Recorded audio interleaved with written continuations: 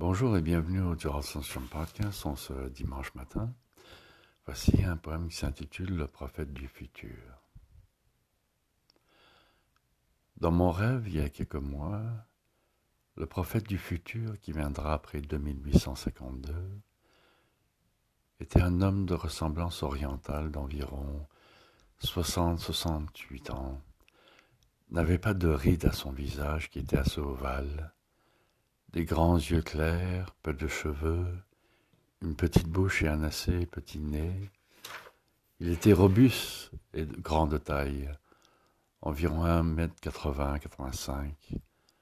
Il portait des vêtements bleus et modernes, modestes et décents, une chemise et des pantalons. Voilà, c'est tout dont je me rappelle environ. Donc merci beaucoup les amis et à bientôt.